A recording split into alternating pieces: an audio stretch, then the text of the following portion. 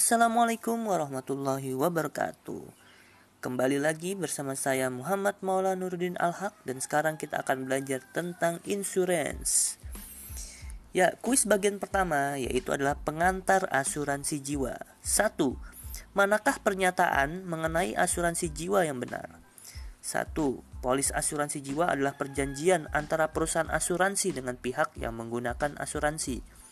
2. Polis asuransi jiwa adalah perjanjian antara penanggung dengan tertanggung. 3. Polis asuransi jiwa adalah perjanjian antara tertanggung dengan ahli waris. Mana sih yang benar? Yang benar adalah C. Nomor 1 dan 2 yang benar, yaitu polis asuransi jiwa adalah perjanjian antara perusahaan asuransi dengan pihak yang menggunakan asuransi. Dan 2. Polis asuransi jiwa adalah perjanjian antara penanggung dengan tertanggung.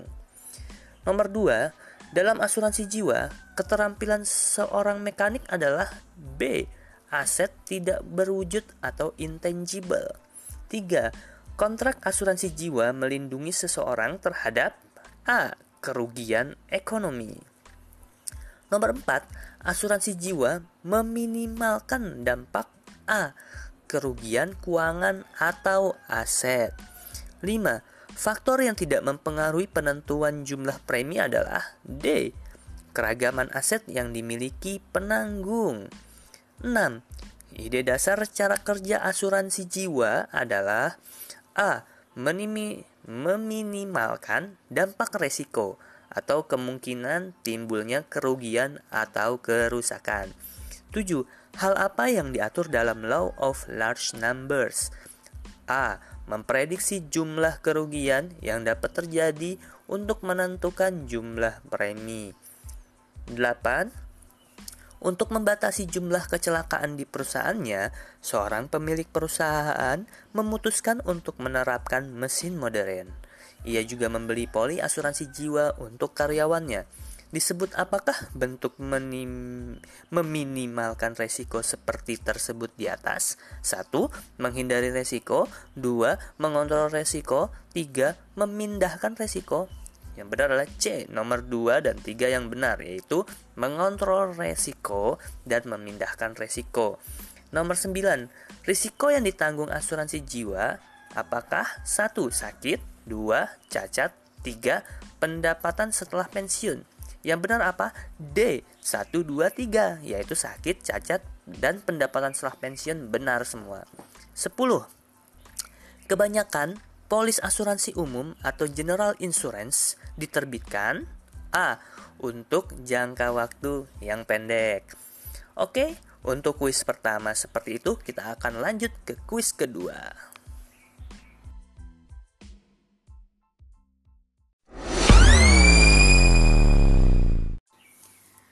Ya, sekarang kita akan bahas kuis bagian 2 tentang pentingnya asuransi jiwa.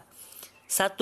Bagi seseorang, asuransi jiwa menawarkan A. Pilihan investasi yang aman. 2. Manfaat memiliki polis asuransi jiwa bagi individu jika menginjak usia lanjut, yaitu A. Menjamin jumlah dana yang ditentukan. Ketiga, saat terjadi kematian pada seseorang tertanggung secara mendadak, maka pernyataan berikut yang benar adalah A. Pihak keluarga akan mendapatkan sejumlah dana yang dijanjikan sesuai kontrak asuransi jiwa. Keempat, manfaat asuransi jiwa bagi masyarakat adalah C. Menggantikan program perlindungan pemerintah.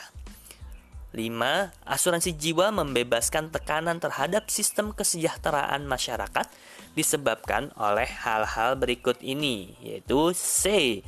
Asuransi jiwa membebaskan tekanan terhadap pendapatan pemerintah sehingga mampu untuk mengalokasikan dana untuk kesejahteraan masyarakat dengan cara yang lebih baik. Lalu nomor 6. Asuransi jiwa merupakan salah satu cara menabung, sehingga asuransi jiwa mendorong masyarakat berdisiplin dalam mempersiapkan kebutuhan jangka panjang. Sudah habis di kuis bagian 2 ini. Kita akan lanjut di kuis bagian ketiga.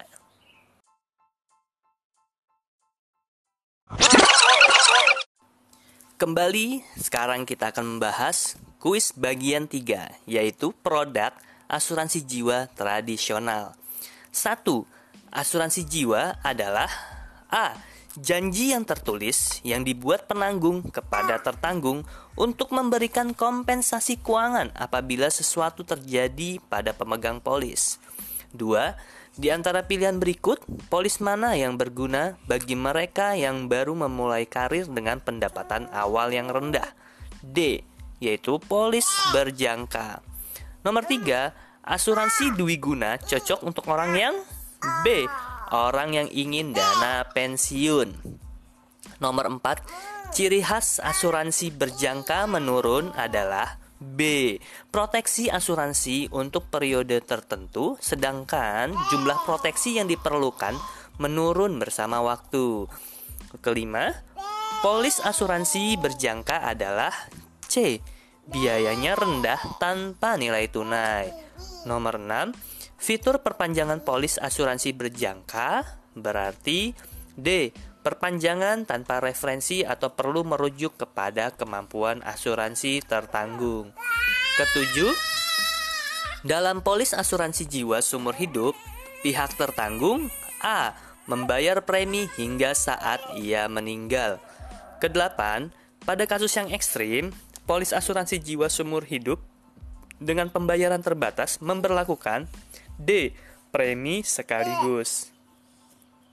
9. Dalam polis asuransi jiwa seumur hidup, pihak tertanggung A. Dapat memperoleh pinjaman. 10. Ada dua jenis asuransi jiwa seumur hidup.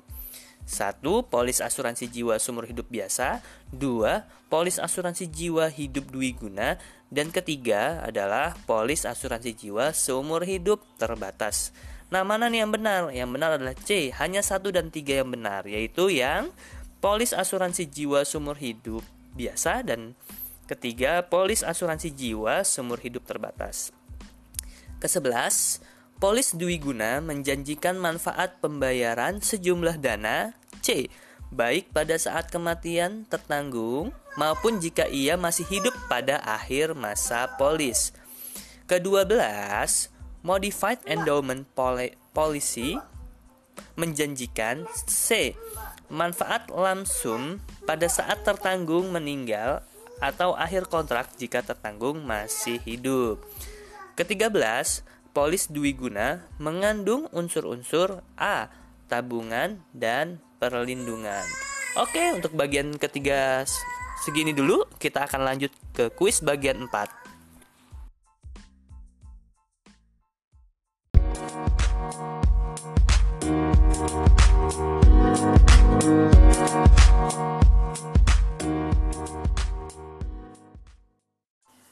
Kita masuk ke kuis bagian 4, rider. 1. Rider dalam polis asuransi jiwa adalah B. Tidak secara langsung dilampirkan dengan polis dasar. 2. Rider dalam polis asuransi jiwa merupakan D. Manfaat tambahan. 3. Apabila polis dasar tidak berlaku, maka rider otomatis berhenti.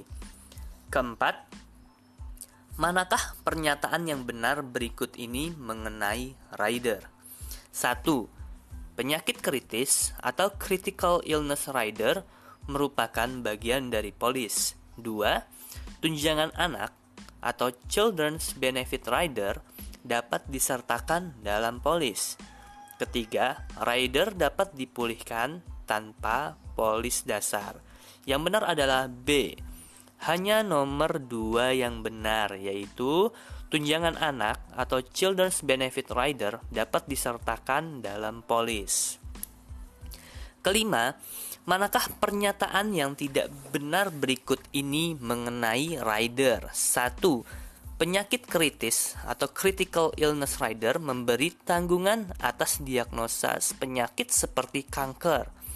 Kedua, tunjangan rumah sakit atau hospital cash rider hanya menanggung biaya perawatan, bukan biaya yang timbul selama periode perawatan di rumah sakit tersebut.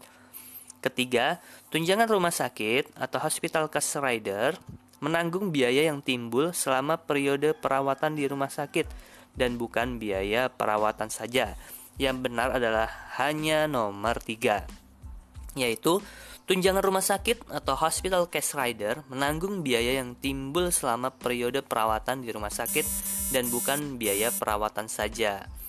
Keenam, dalam kondisi seperti apakah penghapusan pembayaran premi dapat dilakukan? Yaitu ketika A. Pihak tertanggung mengalami cacat permanen. Ketujuh, rider dalam polis asuransi jiwa adalah A. Manfaat tambahan dengan premi tambahan. Yap, untuk kuis bagian 4 segitu dulu. Kita akan lanjut ke kuis bagian 5.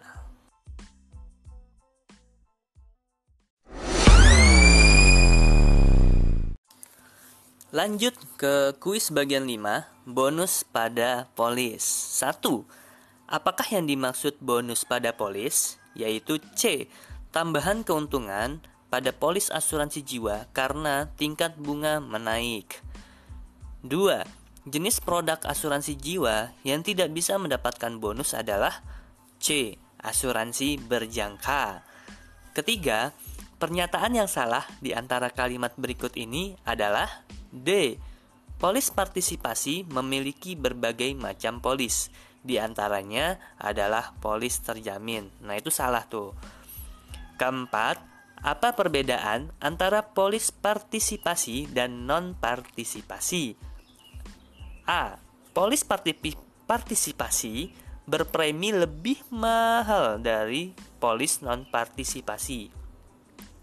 Kelima, bonus ini terjadi saat bonus dialokasikan secara proporsional kepada uang pertanggungan dan bonus yang cukup sudah diletakkan ke polis, yaitu B. Bonus reversionari majemuk.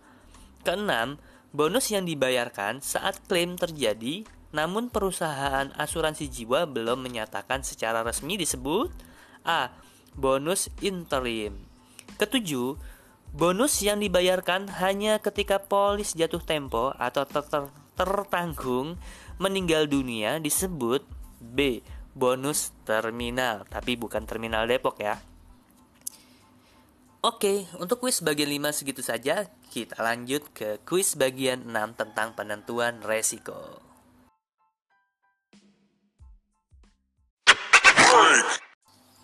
Kita masuk ke kuis bagian 6 tentang penentuan resiko.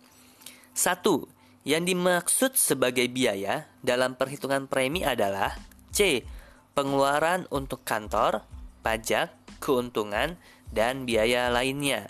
2. Penetapan premi melibatkan hal-hal berikut. 1. Biaya tabel mortalita. 2. Tingkat suku bunga. 3. Biaya. 4. Tingkat inflasi. Mana nih yang benar? Yang benar itu adalah yang C. 1, 2, 3 benar, yaitu biaya tabel mortalita, tingkat suku bunga, lalu yang ketiga biaya. Ketiga, Roni berusia 40 tahun, ingin membeli asuransi dengan pertanggungan 500 juta.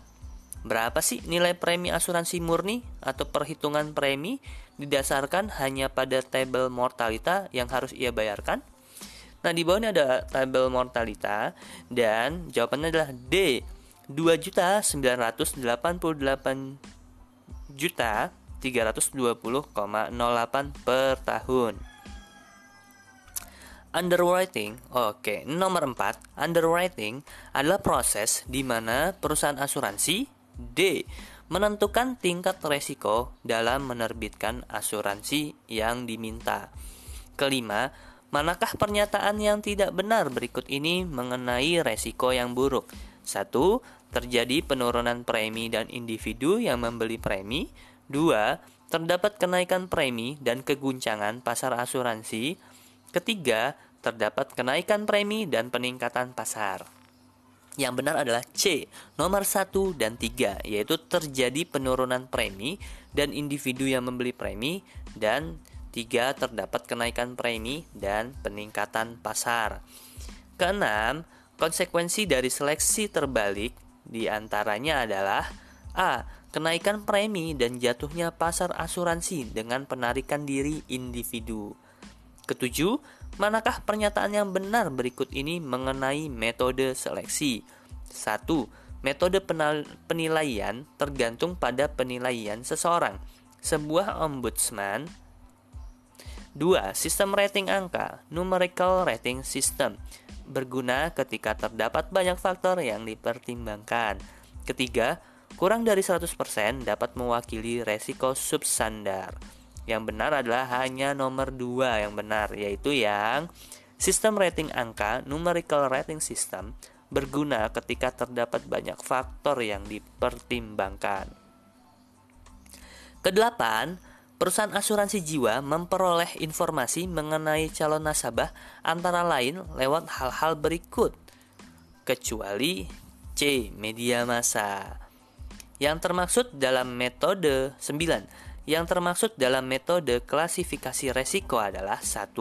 Metode pendapat opini para ahli, dokter, aktuaria, dan ahli statistik.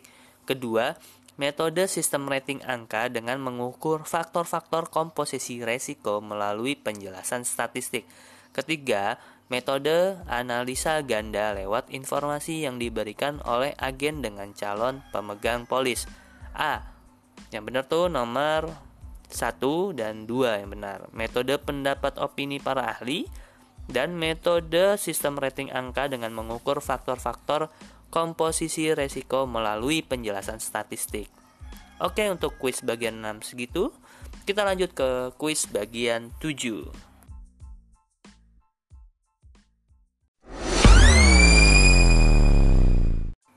Kita masuk ke kuis bagian 7 tentang provisi. Nomor 1, dokumen polis yang mengandung data-data antara lain: A. Nomor polis, tanggal polis mulai berlaku, tanggal polis jatuh tempo atau kadaluarsa, tanggal polis diterbitkan, mata uang polis diterbitkan. Nomor 2, berikut merupakan kerugian yang dapat dialami nasabah jika membatalkan polisnya, kecuali C. Nasabah akan dikenakan biaya pembatalan sebesar 8,5% dari premi yang sudah terkumpul. Ketiga, jika Anda seorang agen asuransi, alternatif apa yang dapat Anda sampaikan jika ada seorang nasabah yang ingin membatalkan polisnya karena butuh biaya? B. Anda menawarkan pinjaman polis. Keempat, polis harus memuat ketentuan umum sebagai berikut, kecuali D. Jumlah aset atau tangible intangible asset. Kelima, yang dimaksud dengan klausul kontrak keseluruhan adalah B. Kontrak terdiri dari polis dan salinan proposal atau application. Keenam, di antara daftar berikut yang bukan merupakan hak umum pemegang polis adalah D. Dapat mengalih nama tertanggung. Ketujuh, dalam pasal 8 KMK nomor 422/KMK.06/2003 dikatakan setiap polis harus mencantumkan hal-hal berikut ini: uraian manfaat yang dijanjikan, ketentuan kapan provisi dapat diperbaharui, waktu yang diakui sebagai saat diterimanya pembayaran premi, dan tabel nilai tunai bagi polis asuransi jiwa yang mengandung nilai tunai. Nah, mana nih yang bukan? Yang bukan adalah B. Ketentuan kapan provisi dapat diperbaharui. Kedelapan, ahli waris menerima uang yang dijanjikan polis A. Pada saat tertanggung meninggal dunia. Kesembilan, bentuk pembayaran klaim dapat dibayarkan D.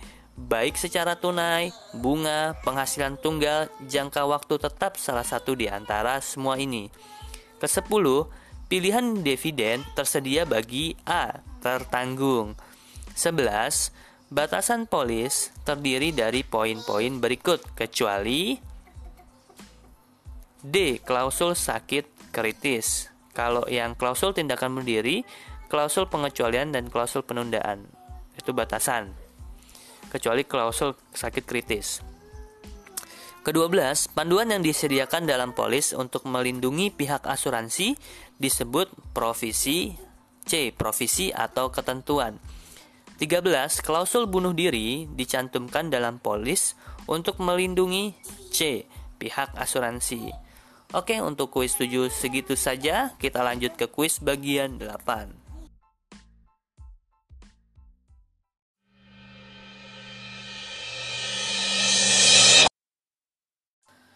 Kita masuk ke kuis bagian 8 tentang hukum asuransi.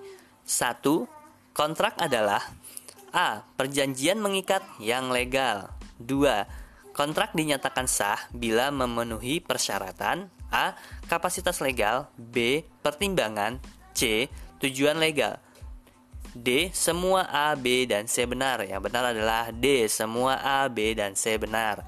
Ketiga, pernyataan sederhana yang menyebutkan bahwa pihak tertanggung telah melengkapi formulir permohonan dan premi termasuk dalam esensi kontrak. C. Pertimbangan. 4. Pihak yang memenuhi kapasitas legal adalah D. Orang dewasa yang sehat mental dan fisiknya. 5. Hubungan yang benar dalam insurable interest adalah B. Adanya ketergantungan keuangan antara pemegang polis dengan tertanggung. Keenam, istilah persyaratan dalam kontrak asuransi jiwa mengacu pada klaim pembayaran A ketika semua persyaratan terpenuhi.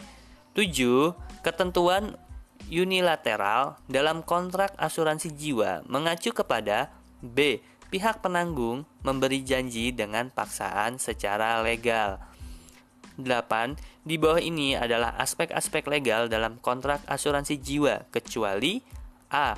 Law of large numbers. Oke, kita lanjut ke kuis bagian 9.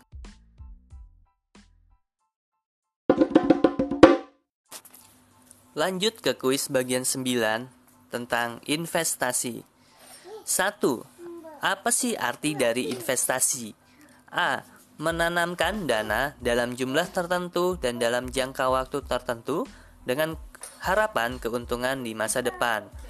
2. Hal yang perlu dipertimbangkan saat ingin memutuskan jenis investasi yang akan dilakukan adalah 1. Tujuan berinvestasi, besarnya pajak dan tingkat resiko. 2. Penambahan modal, kriteria pasar, dan suku bunga. 3. Waktu dan likuiditas. Yang benar adalah D, 1 dan 3 benar. Yaitu yang tujuan berinvestasi, besarnya pajak dan tingkat resiko, dan 3. Waktu dan likuiditas. 3. Faktor mana sih yang bukan merupakan dasar pertimbangan atau tolak ukur memilih bentuk investasi berwujud real? D. Modal investasi. Keempat, deposito bank dari perusahaan asuransi dapat ditarik. B. Pada saat jatuh tempo. Kelima, keuntungan yang didapat dari obligasi berupa B. Kupon. Keenam, surat utang negara bersifat B. Resiko rendah dengan jaminan return. Oke, kita masuk ke bagian 10.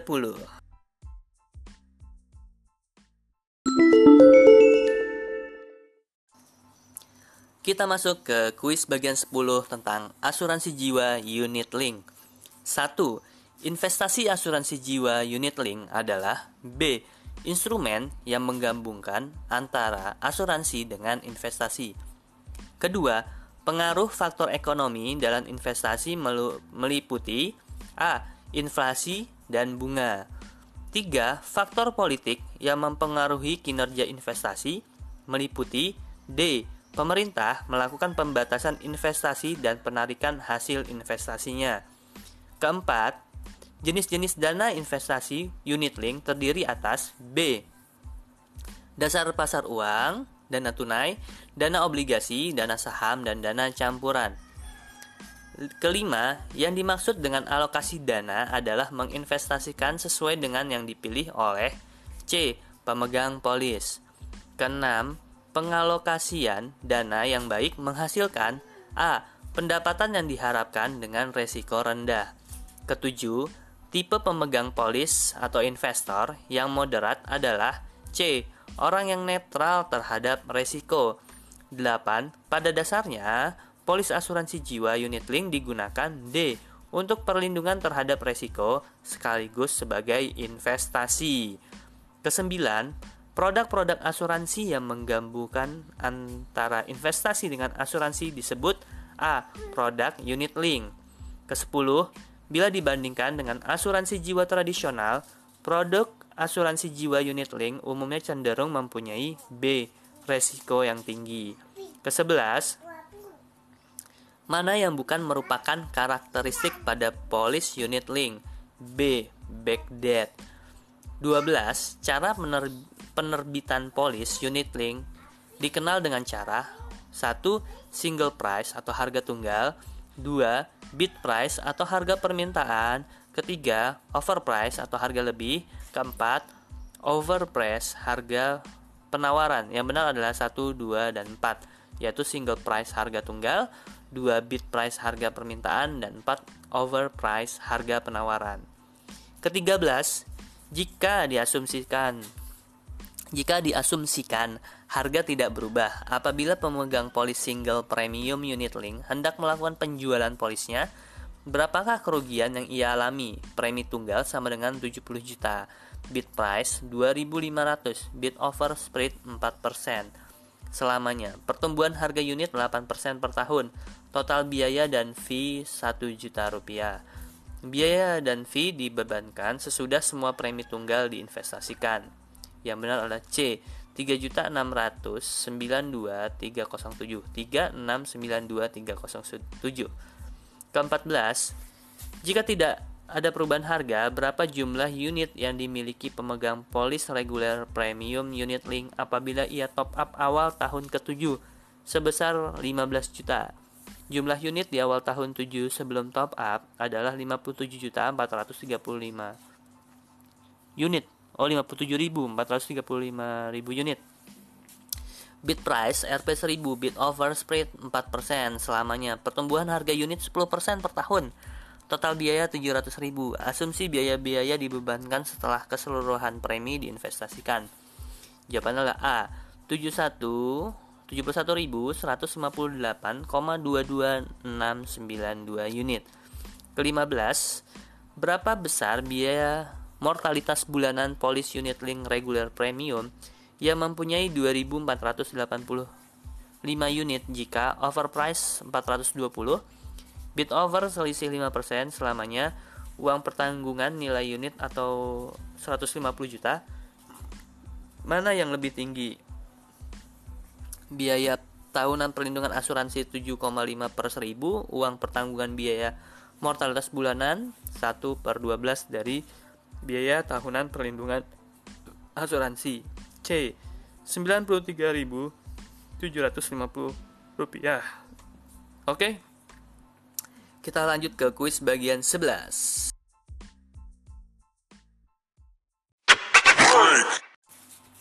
Kita masuk ke kuis bagian 11 tentang prosedur klaim. 1. Dalam asuransi jiwa, istilah klaim adalah A. Permintaan pihak pemegang polis atas janji yang dibuat oleh pihak penanggung. 2. Klaim jatuh tempo terjadi ketika C. Pemegang polis bertahan hidup sampai akhir masa polis. Ketiga, klaim lebih awal terjadi ketika A. Pemegang polis meninggal dalam 1 tahun dimulainya polis. Keempat, klaim kematian dilakukan ketika B. Pemegang polis meninggal di dalam masa polis. Kelima, dokumen yang tidak diperlukan saat melakukan klaim kematian adalah D. Ijazah pendidikan. Keenam, yang bukan termasuk jenis klaim adalah B. Manfaat bonus dan bunga premi. Kalau kayak klaim jatuh tempo, klaim lebih awal, dan manfaat kelangsungan hidup itu termasuk jenis klaim. Yang bukan adalah manfaat bonus dan bunga premi. Oke, kita lanjut ke kuis bagian 12.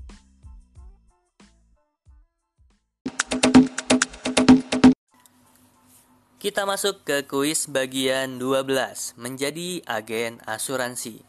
1. Agen asuransi adalah B. Orang yang mewakili yang bertanggung jawab pada pemberi kuasa atau perusahaan asuransi di mana ia bekerja. Kedua, mana yang bukan tugas agen. 1. Menawarkan produk asuransi jiwa kepada calon nasabah. 2. Melakukan pembujukan terhadap calon nasabah dengan hadiah. Ketiga, melakukan pelayanan purna jual, yang bukan itu adalah pernyataan kedua, yaitu melakukan pembujukan kepada calon nasabah dengan hadiah. Ketiga, agen yang sedang membantu pemegang polis untuk memenuhi semua syarat agar polisnya kembali aktif sedang melakukan tugas. B. Pemulihan. Keempat, manakah pernyataan yang benar berikut ini mengenai proses penjualan asuransi jiwa? 1. Tugas agen untuk menjual asuransi telah selesai setelah terjadi kesepakatan. Kedua, tugas pertama agen adalah melakukan wawancara dengan nasabah. Ketiga, apabila nasabah mengajukan keberatan, agen tidak perlu berargumen. Yang benar adalah C. Hanya nomor 3 yang benar, yaitu apabila nasabah mengajukan keberatan, agen tidak perlu berargumen. Kelima, mengidentifikasikan kebutuhan dan kemampuan keuangan calon nasabah merupakan bagian dari proses A. Pra-pendekatan terhadap calon nasabah. Keenam, agen perlu melanjutkan hubungan dengan nasabah setelah ia menyerahkan polisnya agar D. Nasabah akan menghubunginya lagi jika ia ingin proteksi tambahan. Ketujuh, agen yang membantu nasabah membeli polis baru sedang melakukan pelayanan reselling. Kedelapan, menghidupkan kembali polis yang sudah beberapa bulan tidak dibayar preminya merupakan bagian dari kegiatan pelayanan pemulihan. Kesembilan, bagaimana proses untuk menjadi agen di Indonesia? Yang benar adalah C. 1. Direkrut perusahaan atau peragenan asuransi. Kedua, registrasi untuk belajar ikut ujian. Ketiga, belajar. Keempat, mengikuti ujian. Kelima, lulus ujian. Keenam, mendapat sertifikat dan kartu lisensi penuh. Dan ketujuh, perpanjangan lisensi. Kesepuluh, agen harus memperbaharui lisensinya setiap selang berapa tahun? A. 2 tahun. Oke, kita masuk ke kuis bagian 3.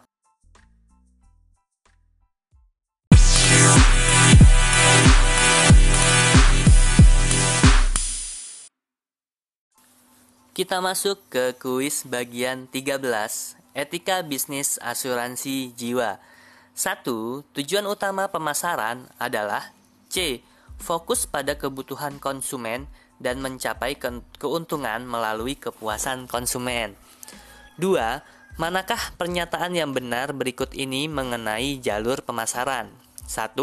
Agen asuransi merupakan bagian jalur pemasaran langsung.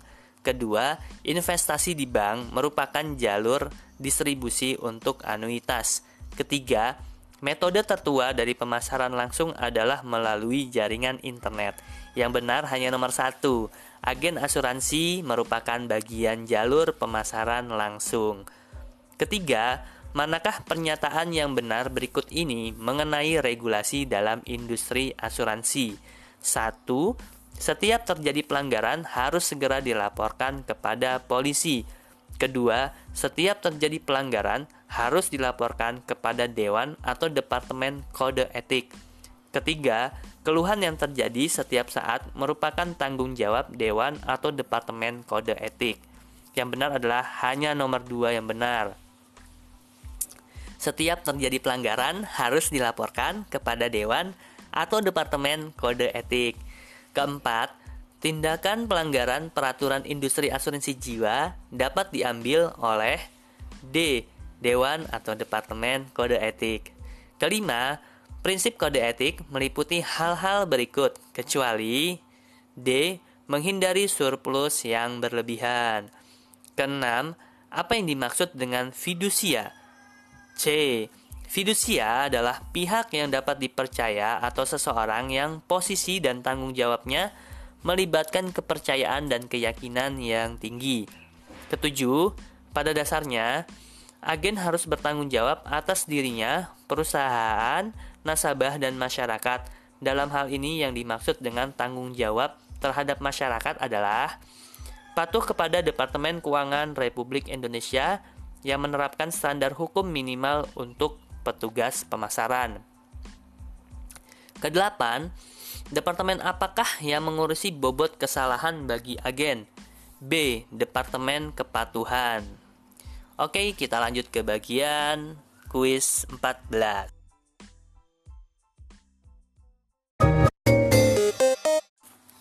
Kita masuk ke bagian terakhir kuis bagian 14 tentang lembaga asuransi. 1.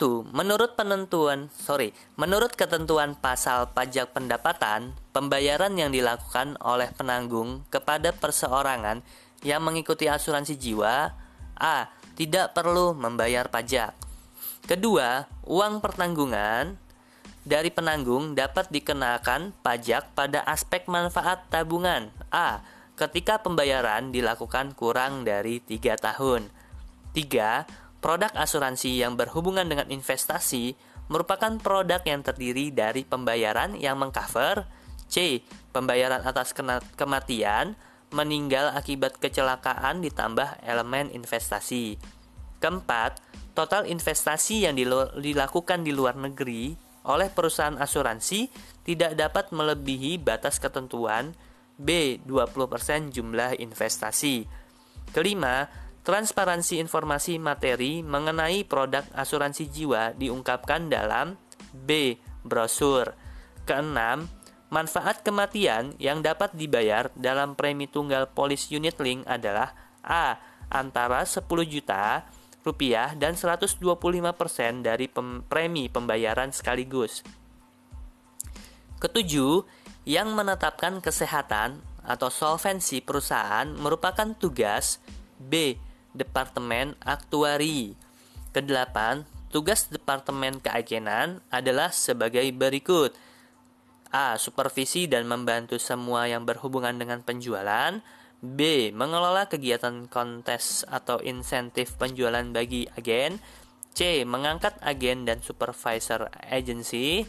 D. Merekomendasikan tingkat bonus untuk dideklarasikan. Jadi tugas Departemen Keagenan kecualinya adalah D. Merekomendasi tingkat bonus untuk dideklarasikan.